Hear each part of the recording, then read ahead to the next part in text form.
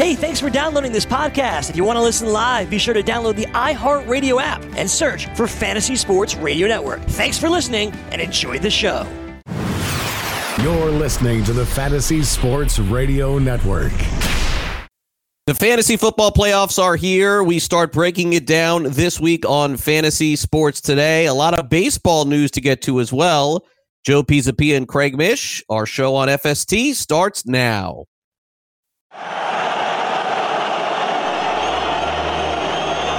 Fantasy Sports Today. Toward the end zone. It is caught. Seattle's going to the Super Bowl. Fires up the middle. Pass is caught by Owens. Owens made the catch. Pass is caught. Diggs. Sideline. Touchdown. Unbelievable. Toss to White. He's in! Patriots win the Super Bowl! And good afternoon. Welcome in. This is Fantasy Sports Today. Craig Mish and Joe Pisapia with you here on the show. Today is Tuesday, December 3rd, 2019. The fantasy football playoffs are here. For some of you, that means you're moving on. For some of you, that means, Craig and Joe, talk about something else. I know. That's how it goes. We got Sean Guastamacchia producing the show. And, Joe, we kind of start where we left off yesterday, which was an absolutely wild game yesterday. 37 points scored between Seattle and Minnesota. The Vikings looked like they were in control of this one for a long period of time. Dalvin Cook got hurt. Then Seattle took control. And look, it's going to be a really interesting race, I think, for the MVP because Wilson just keeps putting himself right back in this conversation.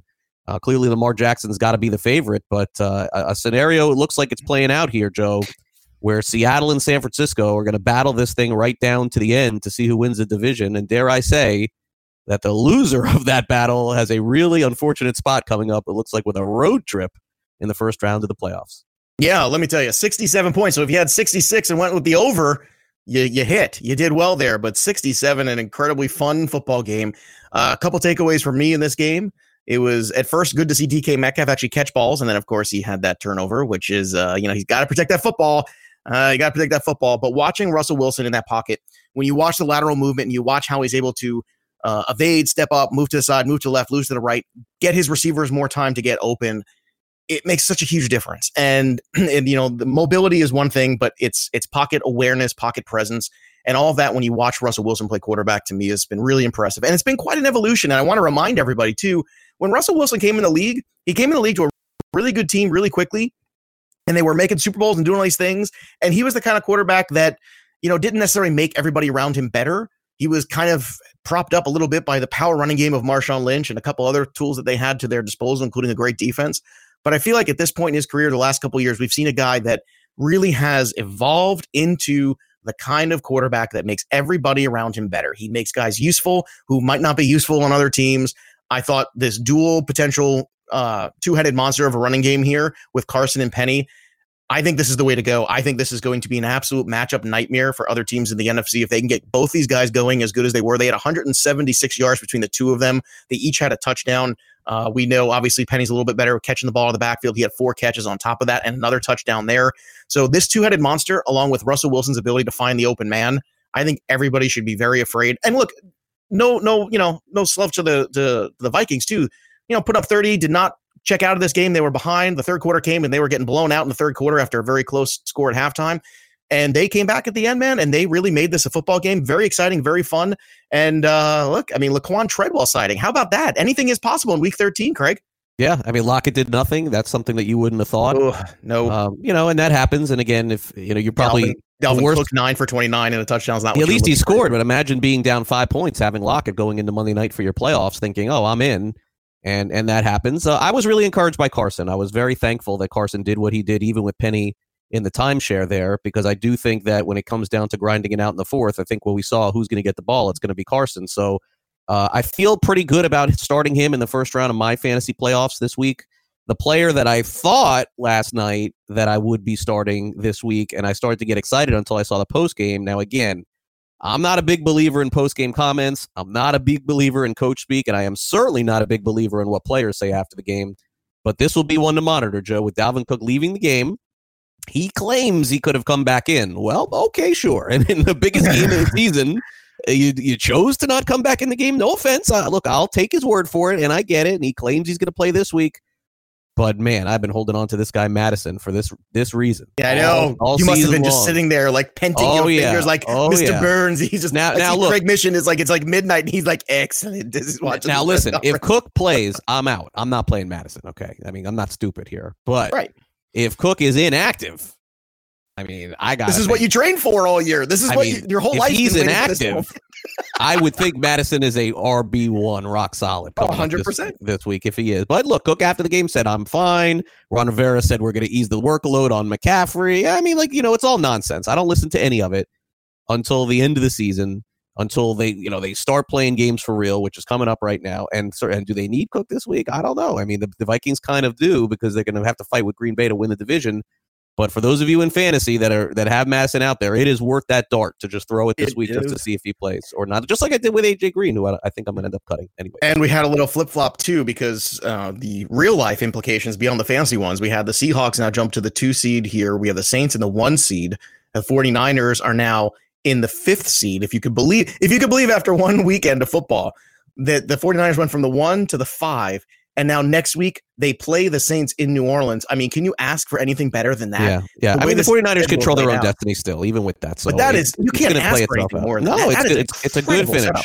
Yeah, it's if the game is good, it's a good finish, of course. And the game last night was good. And so we continue to hope for that. And yeah, I mean, it was just a lot of points scored in the game. Now, I missed a little bit of it. There was a lot of baseball stuff going on. So for the first 30, 40 minutes of the game, I was not engaged at all. I mean, I couldn't have even told you what the score was. I was so busy with baseball. But the other story from football yesterday is that Gardner Minshew, Joe, is going to take back over as the quarterback of the Jacksonville Jaguars. And you mentioned Russell Wilson. It's interesting that a lot of people have said that in the history of football, look, there's been a lot of bad signings and there's been a lot of bad players. When the Seattle Seahawks signed Matt Flynn to the contract that they did after he played with Green Bay, that went down as one of the worst signings because he basically didn't play with Seattle. They brought him in to not play at all. Russell Wilson took over. You guys know the rest. He's one of the best quarterbacks maybe in the history of the NFL. Nick Foles, Joe, I think is right in that Flynn category right now. Like, I think he is. We're staring at Nick Foles. After yesterday, the head coach, Doug Marrone, said it was one of the hardest conversations he's had to have was tell Foles not only is he not starting this week, he's not starting the rest of the season. He used the excuse of their offensive line isn't good. Now, I watched the game. I don't think their offensive line is great by any means, but certainly they could have kept Foles in there, albeit, the offensive line held up again for Foles a couple of weeks ago. Does Minshew give Jacksonville any chance to succeed this year? I'm having a hard time seeing it just with the personnel and what's happened.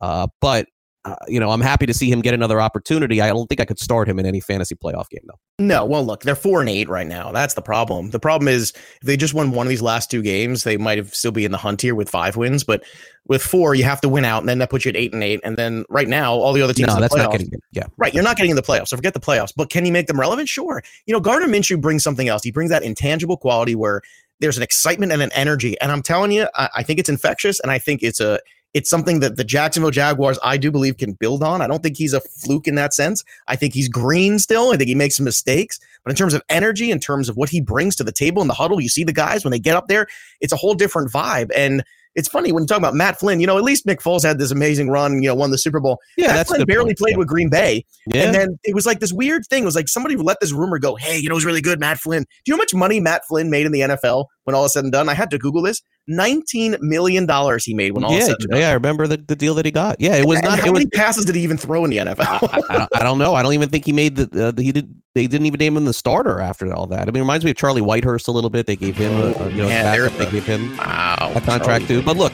you're right. Foles will always have his moment there. If I'm Foles, I go back to Philly and just be the backup there. And 357 pass attempts for Matt Flynn for $19 million. Yeah, good for him. He got paid over 6 years. All right, what we'll do is we'll take a quick time out on Fantasy Sports Today. Coming up next, we'll talk some football, but also some baseball. We got the opening drive. Don't go away.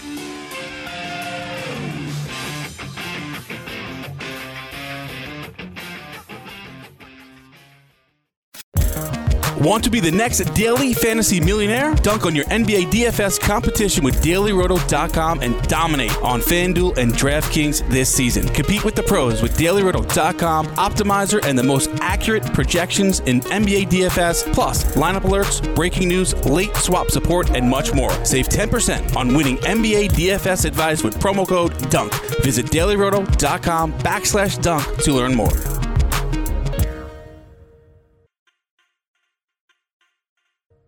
Then he pivots, fakes, chucks the big bomb halfway down the field to our hopefully still wide open tailback.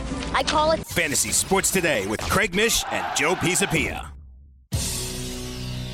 Fantasy Sports Today presents first play from scrimmage. The opening drive. The first play of the game. Caught the opening play and all the way for a touchdown.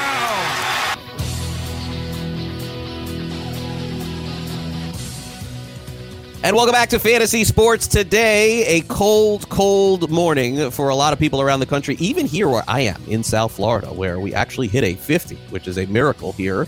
Watch out for the falling iguanas. Watch out for the falling iguanas from the trees. I told Joe about this a few weeks ago, and here we are. I haven't seen any yet today. We'll get to that in just a second. Here it is, the opening drive on Fantasy Sports Today. Our first two big stories are baseball stories. The Miami Marlins yesterday, as reported by the host of the show, acquired Jonathan Villar from the Baltimore Orioles. A really interesting development yesterday, Joe, as the Marlins claimed Villar off waivers before the 1 o'clock deadline. They were unable to work out a trade. I thought it was dead. I thought it was over. And then right before 8 o'clock, Miami strikes a deal where they trade a prospect that honestly I had never heard of in the Marlins organization. They acquire Villar. He's going to play some third, some outfield, also a backup option at second base. The Marlins have had Yelich and Stanton and Ozuna and Real Muto players in our fantasy world, Joe, that were drafted in the first 5 rounds. They haven't had anyone over the last couple of years. And here they are. They have a fantasy relevant player in 2020. Jonathan Villar is going to probably lead off for them. And my guess is still go in the 3rd or 4th round in every fantasy draft. Over under 10 triples for Jonathan Villar in that ballpark, by the way. I feel like this is a good spot for him. It could be possible. I mean, the steals is really what I'm intrigued with. Well, here. They're going to have to run a lot. By the way, they got Jesus Aguilar, too, I should mention, off waivers. But yeah, Villar was a significant move for any team. I don't know why he went through the American League. Joe, the American League, not one team claimed him. He went through the AL, nobody claimed him, and then the Marlins were first up in the NL, and then they did. But I mean, imagine that, a 4-WAR player last year, 20 home runs, 40 steals. He had 60 steals 2 years ago, and all you had to do was pay him $10 million this year. You could let him walk after the year. I know. I don't get it either, man. I don't understand it. Great job, obviously, by you breaking this news. I was so proud. I'm so proud. It's such an honor to be here and you break news. And really, I know it sounds cheesy, but I really am. It's like, oh, wow, that's cool. But Jonathan Villar, look, I understand a couple of years ago he had a great season, then he disappointed a lot of fantasy people, but he bounced back in a big way last year. Is a great guy at the top of the order. You can put him in the 2-hole. You can put him in 3. You got Jazz Chisholm, who you acquired from Arizona, if memory serves. And was it Arizona, right? That Jazz Chisholm came from? Yeah, he'll be a 2021 player. Yeah, so he's on the horizon, that middle infield. So in the meantime, and you got a guy like Villar play second. I mean, Diaz wasn't really the answer. He didn't really hit much last year. So I think this is a great move by them to add in a respectable, real major league ball player talent. And I think if they continue to go this route, there's a lot of other guys they can add in this range, it seems like, because it seems like they're in a position now where they have some money to spend and they can bring in some more talent to kind of bridge the gap between what they're trying to do in this rebuild. So from a fantasy perspective, look, it's not Camden Yards, so that's kind of a bummer. It's going to not be the greatest run total. That's going to be a bummer, but he's going to run amok there. So, I mean, I can imagine he just has a green light to himself the entire time. I can't imagine otherwise. Can you? Yeah, I mean, look, you would think that you look back to what D. Gordon did when he was in Miami and maybe similar numbers there. And Diaz will be their second baseman. So Villar will play third. They'll move Anderson to the outfield. They'll also play Villar in the outfield as well. They could also put Villar at shortstop, put Miguel Rojas at third base. So there's a lot of options there for sure. And in terms of Aguilar, I'm not really sure what to expect there, but he was basically a claim. And if he hits well in the spring, they'll keep him. If not, they cut him. They don't even have to pay him. So kind of a dart throw there just to see if it works out. Aguilar was a huge fantasy bust for me last year. One of my biggest busts ever, honestly. Took him everywhere. I thought, all he's got to do is repeat last year. That didn't work out. The Reds basically, in one fell swoop, let go of Jose Peraza, opened up some money for them, Joe. And here on second down, they acquire Mike Moustakas, who finally got a multi-year deal. He's been going on these one-year deals the last couple of years. And you talk about a landing spot for this guy, man, playing second base and playing adequate defense. This is all he's going to need to do. Suarez is a monster at third, but that right field in Cincinnati, Joe, like, I don't know what his home run total in Vegas will be. I'm guessing it'll be probably close to 30 to start off the season. This guy, regardless of what the average and the OBP and all those other things, you saw what Suarez did last year. They could have 2 40 home run guys in Cincinnati this year. Yeah, and look, don't discount how good of a hitter's park Miller Park is too. So, he's been terrific there, and I'm so happy for Moustakas. I know we're going to get into this a little later on in the hour, but Moustakas to me is the ball player's ball player. He goes out there, he's a winner. I remember watching that run they had in Kansas City there. He was such a huge part of that, and I think a very underrated part of that run that people did not talk enough about. He's that guy at the top of the dugout stairs. He's an intense guy. He's a winner. And I remember sitting there, as a Mets fan watching that World Series going, man, I wish I had Moustakas on my team. Like, this guy's just such an animal. He's so into the game. And it was just mind-boggling to me that he could not get a long-term deal 2 years in a row. And I understand the first year it's always difficult with the whole, there's a draft pick attached and all this stuff. And then he goes back to KC and then, I'm looking at this and I'm just happy for this guy. And then last year when they asked him to change positions, how often does that happen in Major League Baseball now? Like, hey, we can have you back, but can you play second base? And Mike Moustakas is not the smallest bodied guy in the world. He's kind of a bigger dude. And he went over there, like you said, adequate second base. And I'm just proud of this guy getting to where he's gotten to. He had a lot of negatives coming up in terms of, like, he didn't hit left-handed pitching, and then he got his batting average up into the 280s his second year after people basically labeled him almost a platoon player. So this guy just continues to work. Great landing spot. Him and Suarez together. That's a really good combination there in that lineup, and I agree that he could definitely make a run for 40 there. Yeah, Brewers are going to have a lot of work to do. A lot of offense lost from 2 years ago. Yeah. That great run that they had, Moustakas, and certainly Aguilar was great for them as well. And so, they're going to have loss there. When you look at that lineup now, it's Kane, it's Yelich. I don't know what's going to happen with Urias. Keston Hiura is a terrific young player. Yeah, he'll be good. But Travis Shaw hit 30 home runs 2 years ago too, and then fell off. I think that's what you're missing. Like, you take away the Shaw's bad year, Aguilar's bad year. You take away, Moustakas, and all of a sudden, like, all the power that you had over 2 years from a bunch of different assets, somebody has to step up. And Hiura, as great of a hitter as he is, I don't think power is really his thing. So they're going to be a different kind of team in 2020. Yeah, he could hit 25. He had a bunch of bombs when he came up, but yeah, he's not going to be Moustakas. No. Okay, so out of nowhere yesterday here on third down, the head coach of Washington, Chris Peterson, who has been awesome for them, just basically out of nowhere decided to step down. He's going to remain with the school in some sort of advisory role, but what he chalked this up to in the speculation is, Joe, he's just burned out. And this is kind of sad when a guy can have this much success at a school. And by the way, there's always pressure, but it is incredible to me, Joe, all of this work that you do, there's really no thank you there. The money's a great thank you, of course, but there's no thank you. Peterson's team did not get in the Final Four, did not get in the playoff. Now he's got to go out there and recruit kids again to replace the kids that left, and it's just too much of a grind for him. And so he needed a year off. He'll probably resurface somewhere else at another school. But the life of a college coach, man, it is not easy. Correct me if I'm wrong, Craig, but the first thing I thought of was Urban Meyer when this happened. Didn't Urban Meyer do the same thing? Wasn't he burnt out, or he left at one point before he then made the next move? Twice, okay. It was in Utah. Those are the one I'm thinking of, back in like 2003 or something. No, like that. He left Florida and Ohio State. Right. I know. Is that what it was? It was the Florida one where he's burnt out? I remember at some point. Florida, he's burnt out. He returned to Ohio State. And then Ohio State had that controversy at the end of the year, and he said he's burnt out now also. And he said, I'm not for sure retiring, but maybe. And now they're talking about him going to USC. So, man, that's crazy. Well, look, these people don't realize how difficult these jobs are and how much of it, it really soaks up your entire life. And some guys just do it differently, and some guys don't know any other way to do it was to put themselves all in to an extent where it becomes all-consuming, because that seems to be the standard here, which is kind of funny to me because there's other football coaches that don't, and they're successful too. I guess it depends on your time management skills, your ability to delegate and trust the people you hire too, because there's a lot of coaches, you and I both know this, who micromanage everything, and there's a lot of coaches who hire the right people and trust them to do things and then kind of step away from it. And it's the difference between like a Pete Carroll style of coaching and like, the kind of Bruce Arians is kind of like that too, where he kind of steps back, lets guys do certain things, make sure you go to your kid's recital, you do this, you do that, because he kind of gets it. And then there's other guys like John Gruden, who I remember seeing those things where he would get up at 3:00 in the morning and go into the office, and you're just like, that guy's nuts. All right, fourth down here. What's the weather situation, Joe, in New Jersey? It's not 50. I can tell you that. I love you. Like, oh, it's so cold here. Did you wear a jacket this morning in that 50 when you dropped the kids off at school? Did you put on the nice hoodie there? What'd you do? Put a little sweatshirt on, Joe. Little sweatshirt. It's 32 degrees here. My driveway is a sheet of ice, and that should be fun at some point. We were trying to get to the bottom of the driveway, and without slipping and falling. And of course, the little one's like, I can do it. As soon as she said I can do it, she slipped and fell. And I said, well, that's why I told you to hold my hand. So hard lessons learned by the hard driveway. But we didn't get the snowfall, luckily. So I don't have to shovel anything. No shoveling for you. There you go. No shoveling. All right. We'll shovel out some Florida Man stories coming up next. We got 4 good ones here. It's a Tuesday, so we go off the grid for a little Florida Man. That's coming up next. Don't go away.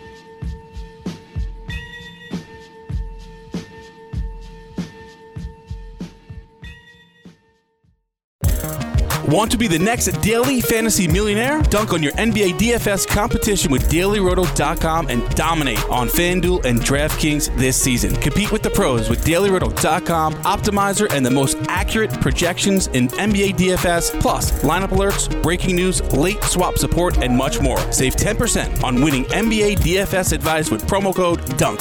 Visit DailyRoto.com/dunk to learn more.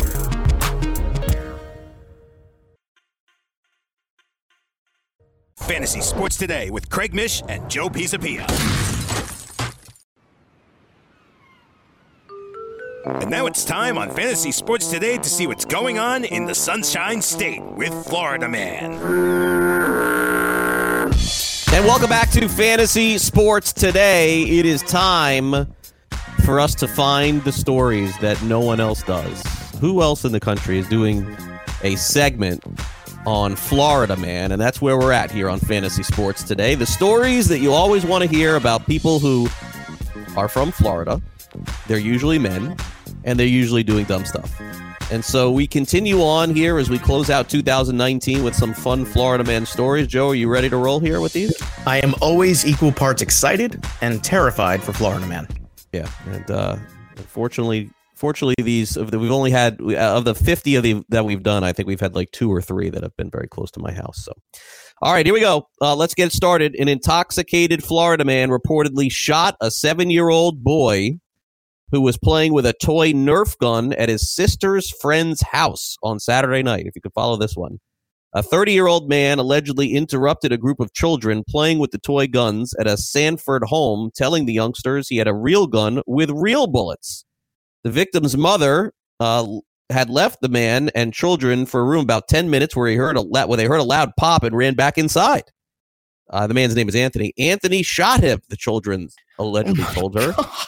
She found her son with a gunshot wound to his left knee, thankfully, and that was it. He was taken to a nearby hospital after the shooting. He allegedly muttered that he was going to jail for shooting a child. It was a .22 caliber firearm, Joe. And so I don't know what the summary is of this one, because normally Nerf guns don't cause people to shoot at their kids, but in this case, it did. No, I mean, yes, we're lucky this kid is alive, but that getting shot in the knee does not sound like a good time. There's a lot of bone in there. That sounds incredibly painful. And what kind of a moron's like, hey, you got a Nerf gun? I got a real gun. Look at me. Look how small my package is. I got to show you my real gun because you got a Nerf gun. What kind of a moron does this? Not only that, this guy's 30. Look at this mugshot. He looks like he's 57 years old. This guy's 30? It's a rough 30, man. I don't know what kind of meth or whatever this guy's doing, but it is brutal. I don't know. Look at it. Why not crack? I don't know. Why? I don't know. What's more popular down there? I know in Arizona, meth is a big deal because I do Black Book with the Arizona boys, and they always talk about like there's crazy meth heads out there in Arizona. But I'll look into the drug of choice here, Joe, and I'll get back to you. Well, I appreciate that, Craig Mish. I want you. The holiday season, we got to get into Nerf meth. guns as a kid, right? I never had Nerf guns as a kid. My parents would not buy me any kind of guns. I've been I'm very anti-gun guy, but I had Nerf guns as a kid and they were fun. If you buy like the little ones, the little shooter things, you kind of run around, run around the house, you hide and you shoot each other and stuff. I think it's fun. I think it's cute, but I don't understand you need this mega giant Nerf. You see these things now, they're like, they're huge, yeah. 3 feet long, and they've got whole cartridges of ammo with 100 things. Like, what are you doing with that? How is a kid not getting in trouble with that? I don't understand. I don't know, but this story is even better than the last. So here we go. Story number 2. This is in Miami-Dade County, so of course this is not far from me here. Lord, I just saw this headline. 30-minute drive. And we'll keep it PG-13 on this one. So those of you who are listening with kids on the app or somewhere, This may well, be we are a family show. Most people forward. listen with their kids, I imagine, to us. Yeah. So hit the fast forward on this one if you want. I've given you at least 10 seconds. A drunk man who was pleasing himself in a Florida supermarket parking lot slugged an elderly man who told him to cut it out, a report said. The suspect, 39-year-old, we'll call him Kerry, was allegedly pleasing himself, pants down, in the Fresco y Mas in Miami on Saturday afternoon at about 5:30 p.m., CBS reported. The elderly man approached Kerry and said, "Stop it," he later told police. The man then slugged him in the face, knocked him to the ground, then continued pummeling the man while he was on the ground. Of course, Kerry was arrested on a number of charges, including indecent exposure, battery, and disorderly, of course, intoxication. Because who in the world would do this without being intoxicated, Joe? So, yeah, this is a new one. We had the story about the man doing something similar to this with the stuffed animal a few weeks back. Yes, but this is just a guy in a supermarket. I don't know. Maybe he was looking at the. Well, was he in the parking lot or is he in like aisle 7? Yeah, I'm sure he wasn't in the frozen aisle. Like which aisle exactly is the aisle to do this? Yeah, like I don't know. I don't know what aisle. I imagine not the frozen food section. I imagine it would down the shrinkage. Yes. Yeah, the shrinkage probably not a good thing there. So probably not that. I don't know if there's produce. I don't know. Is that? Yeah. Well, I'm guessing produce because the melons and the things. There's a lot of shapes and objects, I guess.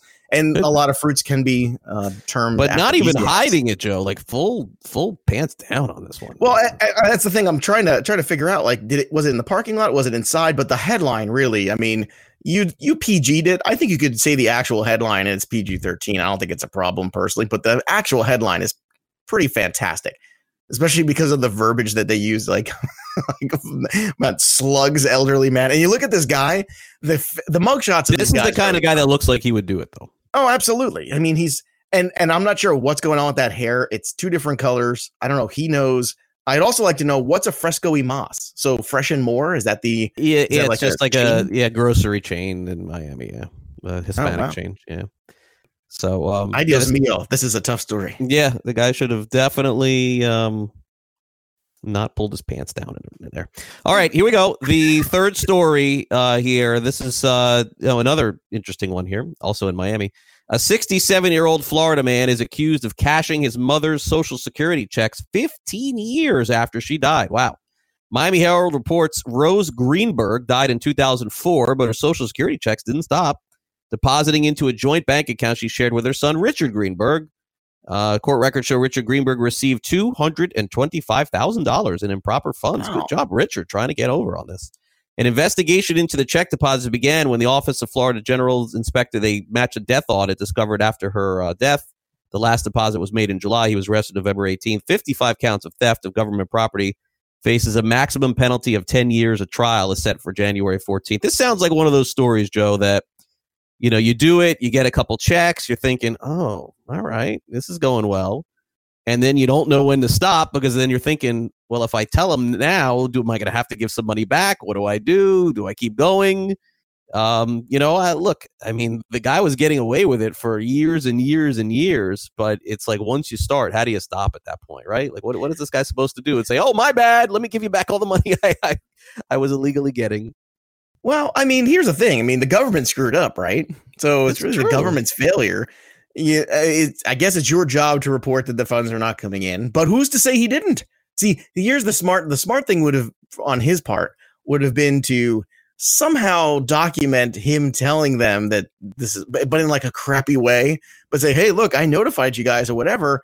I just thought that this is what happens when someone dies. I was the next of kin and I just keep getting their money. You can plead stupid, especially in Florida. What's a better place to play stupid than in Florida, for God's sakes? Yeah, it certainly seems like it, but I mean, it sounds 67. It sounds wrong. I got to tell you, I think 10 years is a lot for this one. I don't have a huge problem. I don't have a huge problem with it either. Yeah, the guy just kind of got over and was like, you kept getting like, what do? You keep getting checks in the mail. You just say no to those. Like, I guess there are. I got to do some quick math here. You keep going here. I want to find out the quick math of how much he really got, like per month, and if it mattered. $222,000. Yeah, but it's like over the course of 14 years. So that's 15. So it's $15,000 a year he was getting. Yeah, something like that. So basically, it was $1,200 a month he was getting. It's not life-changing money. It's nice. It's kind of what Andrew Yang wants to do in the Democratic primary. He wants to give everybody $1,000 a month. So this was the trial run. He could say, I was working with Andrew Yang. Yeah, there it is. I don't know, whatever. I mean, government screws up. Why did this guy have to pay? I don't think he should go to jail. I'm guessing. Yeah, pay the money back. That's it. The problem is we don't have that money. Give him community service. God knows the community could use some service. Somebody put him at the Fresco in Florida. Put him at the Fresco de Mas and let him help. We can figure things out every day. You're right. Fresco clean up on aisle 7. Exactly. And then on Tuesdays, pick up all the dead iguanas. I mean, it's an easy fix here.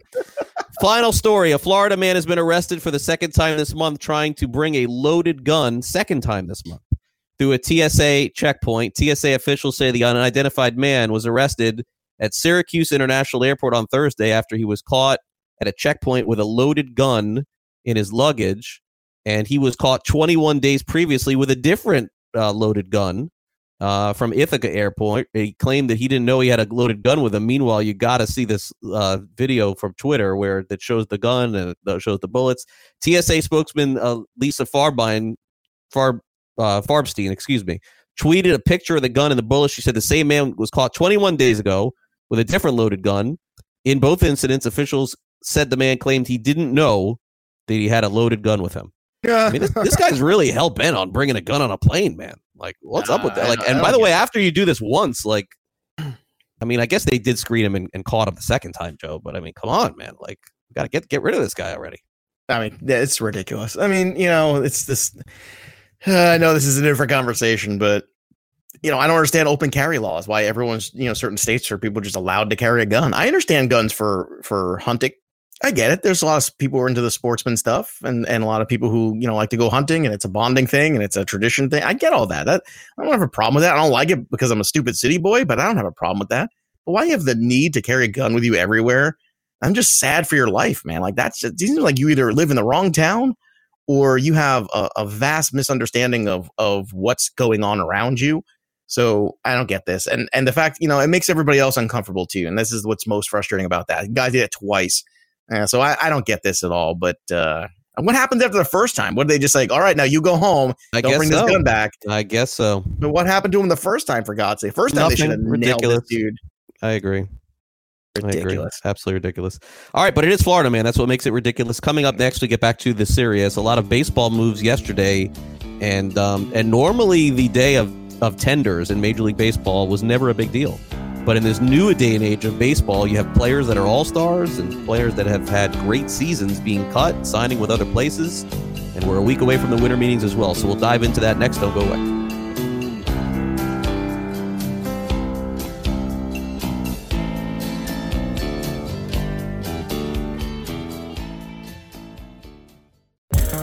Want to be the next daily fantasy millionaire? Dunk on your NBA DFS competition with DailyRoto.com and dominate on FanDuel and DraftKings this season. Compete with the pros with DailyRoto.com, Optimizer, and the most accurate projections in NBA DFS, plus lineup alerts, breaking news, late swap support, and much more. Save 10% on winning NBA DFS advice with promo code DUNK.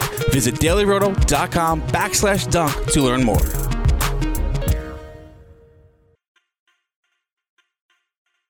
Fantasy Sports Today with Craig Mish and Joe Pisapia. Back with another one of those block rocking beats. And welcome back to Fantasy Sports Today. Craig Mish, Joe Pisapia with you here on the show. A week from yesterday, Monday, I will be at the winter meetings in San Diego. So in some form, in some way, I will be broadcasting from there. Joe will be here at home base in the Northeast. I will be in San Diego, California. We'll have recaps of everything going on at the winter meetings, some interviews hopefully as well. And so you can catch me there Monday, Tuesday, and Wednesday of next week. And we'll, of course, cover football as well.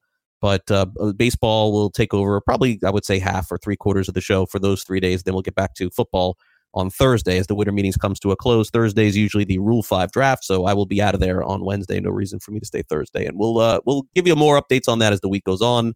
But just make sure you tune in next Monday at noon. Whether we are recorded or whether we are live, we definitely will have some baseball programming to get to at the winter meetings in San Diego. So, as I said, Joe, this really never used to be a landmark day in baseball. Teams would just basically offer arbitration to more or less all their players because they didn't want to let them go. But now in this financial day and age where the owners are making all this money and they don't want to pay the players for whatever reason, in some situations, they end up cutting guys. And we touched on this earlier in the show, but the Baltimore Orioles in a situation where they're in, I would say, probably a full year 2 of a tear down, because 2 years ago, it wasn't like they were tearing it down. They just ended up having a horrible season. They tore it down last year, and their best player on their team was Jonathan Villar, 100 runs, 20 home runs, 40 steals.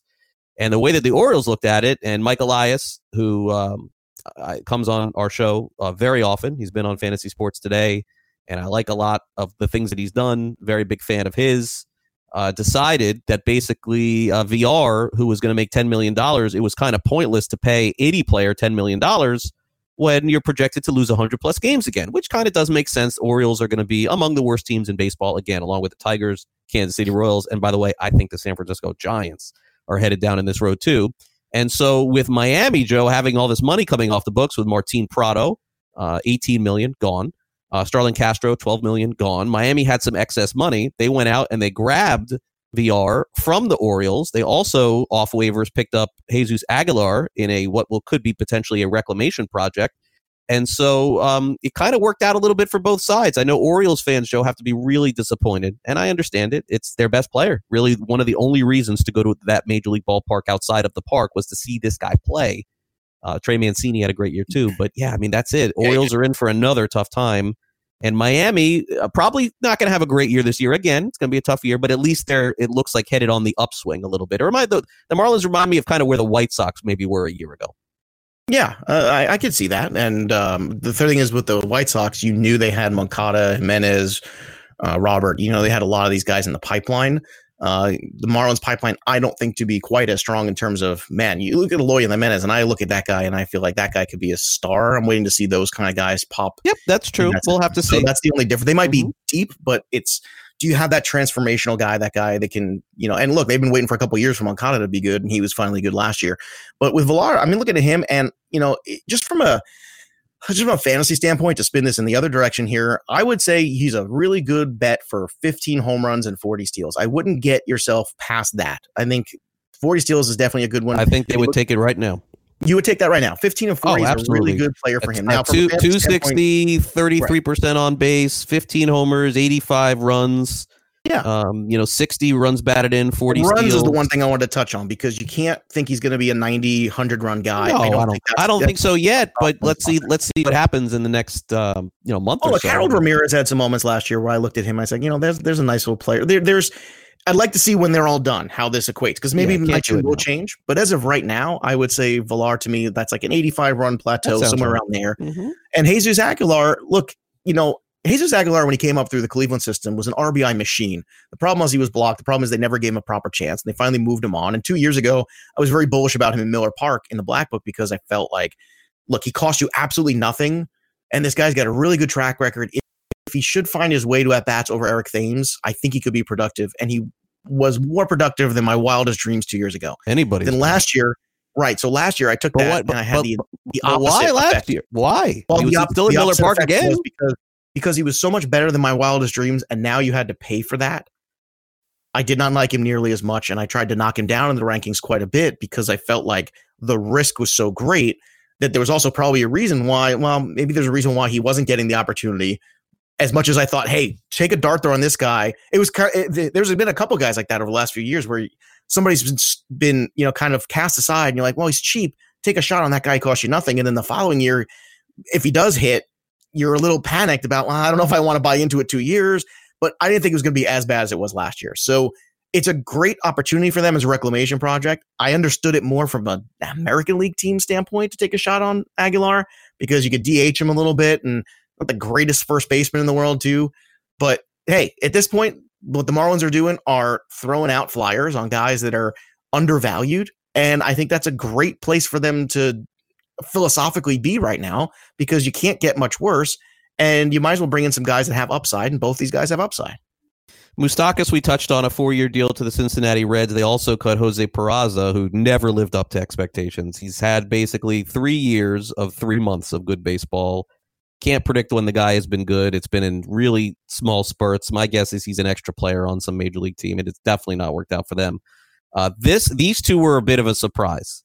Kevin Pillar, who was the Giants' best player last year, got a silly MVP vote also, believe it or not, was just let go. They didn't want to tender him, Joe. And look, the Blue Jays traded him basically right before opening day or after opening day, whenever that was. Pillar responded in a big way, had a great year for them. And if there has ever been a signal from a team, Joe, in Major League Baseball, this is the one.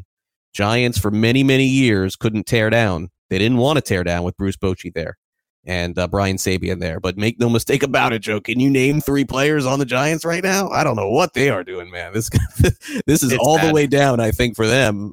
Arizona will be okay. Team that doesn't have a good pipeline. That's my problem with San Fran is well, they have to do what they're doing. This is why they got to do it. They got to get the first pick. This is why you had to trade Bumgarner. This is why I don't understand. You had an asset, a proven pitcher. Even if you didn't get a good haul, even if you just got a haul of bodies as opposed to, I mean, look, I always kind of bring it back to like that Mets trade with R.A. Dickey, right? Well, you think d'Arnaud's the guy, and then Noah Syndergaard becomes something that you never expected. I feel like they would have been much better served doing that than necessarily getting the draft pick. I know some people will disagree with that, but I feel like they need so much help that it's just a tough sell. Like you have an asset, like you have an asset.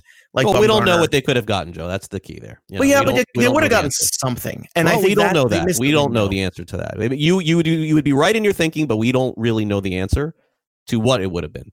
And so, if they figure that first round pick is worth more than any other player that they would have gotten in a deal, then that's the reason why they did it. They have 2 players in the minors, Helio Ramos and Joey Bart. Both are future players for them. But on the big league roster, with those catchers though. On the big league roster, first base, they have Buster Posey, they have Evan Longoria. They made huge mistakes in judgment in for many years bringing Lincecum back. Andrew McCutchen they brought in a couple of years ago.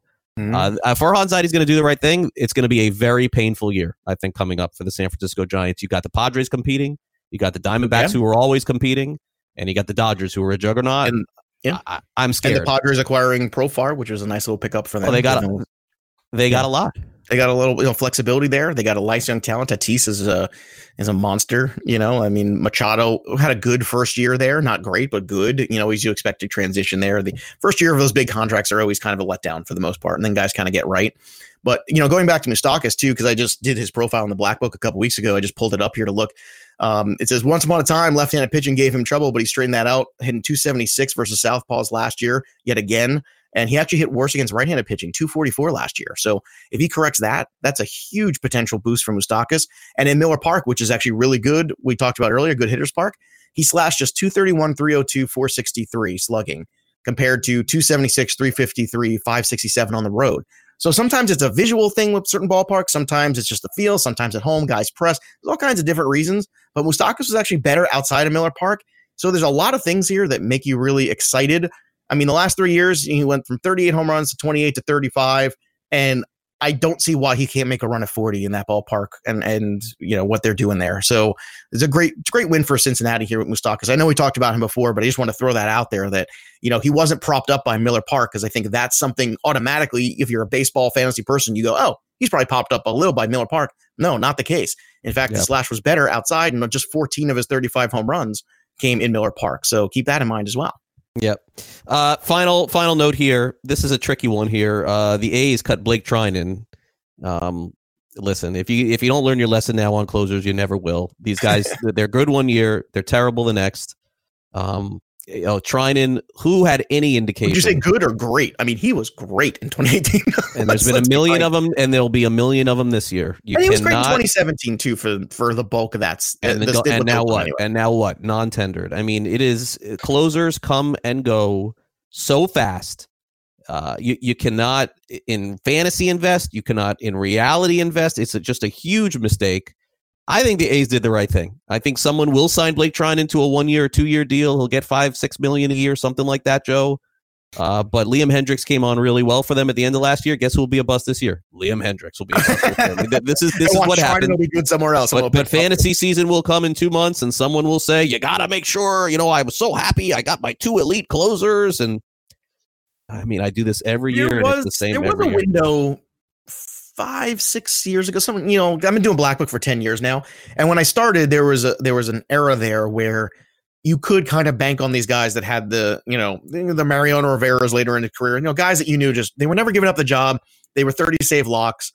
And then I would say in the latter half, the last 5 years of the Black Book, that has really changed in terms of the approach. We were very much about, you can go out there and if you're going to go and pay for the top tier and then just let it go. Now, if you look at my pitcher list mock that we did a couple weeks ago, I know it took you 3 months to finish it. I might still be going on potentially. No, it's done. But if you look back at my draft, I didn't pay for any closers at all. I went all cannot. It's a huge mistake. It is not only that. Like mistake. I barely even took relievers. I'm literally this year in season long roto looking at give me the most strikeouts I can get, give me the most starting pitchers I can get. I'm just going to go volume with that to the best of my ability. And in terms of saves, I will use my free agent budget that way. And if you can do that, or take a guy at the end. Well, listen, Liam freaking Hendricks, okay? And the worst thing you do is pay in the middle. The Cody Allens of the world are the guys who are going to break you. The guys that you spend $12, $15 on in the middle of this tier are the absolute worst thing you can do. Same thing every year. Every year, same thing. Don't do that. But Treinen, look, I hope it turns around for Treinen. I could see him doing well in a halfway decent spot. But the A's don't need him, and they're not going to spend on a guy like that. So where would you like to see him land? Where's a good spot where he could be an eighth inning guy with maybe upside? Here's a dumb question: would San Francisco do well to go grab a guy like that? Oh no, he's going to contender. Only because what if you turn him around? All of a sudden, he becomes very useful, and you can then sell him off. If it's a 1 year deal, then that makes sense. That's what I'm saying. Like, here's 1 year, Blake Treinen, come out here. We got rid of Melanson. We got rid of Will Smith. Here's your opportunity, and if he plays well, you flip him, and you can start to. All right. No. The Giants. I think he's one of those guys that's going to get paid a little bit. So my guess would be off a 5.6 ERA, he's going to get paid. Someone will take a shot. I would say, Joe, the Minnesota Twins would be a decent landing spot for him. That would be one. That's not bad. I would say the Los Angeles Angels would be a good spot for him. Those would be two that come to mind for me. Robles pitched really well, though, surprisingly. All right, that'll do it for hour number one. Coming up, we got the back end of our first hour, which is the best of, and then we'll be back for hour number two right here on Fantasy Sports Today. Did you guys see The Irishman? We did. We'll talk about it next.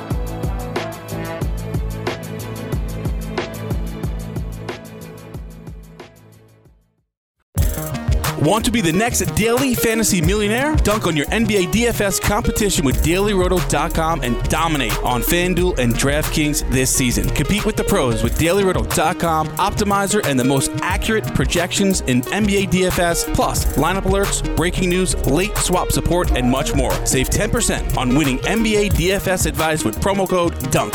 Visit DailyRoto.com/dunk to learn more.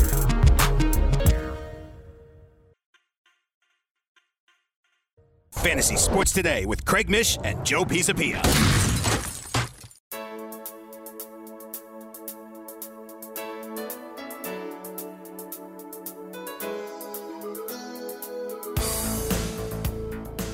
Welcome back to Fantasy Sports Today. As we wrap up the first hour of the show, here's what you missed.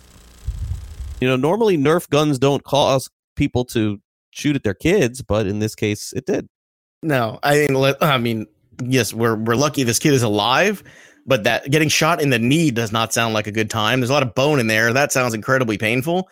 And what kind of a moron's like, hey, you got a Nerf gun? I got a real gun. Look at me. Look how small my package is. I got to show you my real gun because you got a Nerf gun. What kind of a moron does this? Not only that, this guy's 30. Look at this mugshot. He looks like he's 57 years old. This guy's 30. It's a rough 30, man. I don't know what kind of meth or whatever this guy's doing, but it's brutal. I don't know. Look at it. Why not crack? I don't know. Why? I don't know. What's more popular down there? I know in Arizona, meth is a big deal because I do Black Book with the Arizona boys, and they always talk about like there's crazy meth heads out there in Arizona. But I'll look into the drug of choice here, Joe, and I'll get back to you. Well, I appreciate that, Craig Mish. I want you. The holiday season, we got to get into Nerf guns as a kid, right? I never had Nerf guns as a kid. My parents would not buy me any kind of guns. I've been very I'm very anti-gun guy, but I had Nerf guns as a kid and they were fun. If you buy like the little ones, the little shooter things, you kind of run around, run around the house, you hide and you shoot each other and stuff. I think it's fun. I think it's cute, but I don't understand you need this mega giant Nerf. You see these things now, they're like, they're huge, 3 feet long, and they've got whole cartridges of ammo with 100 things. What are you doing with that? How is a kid not getting in trouble with that? I don't understand.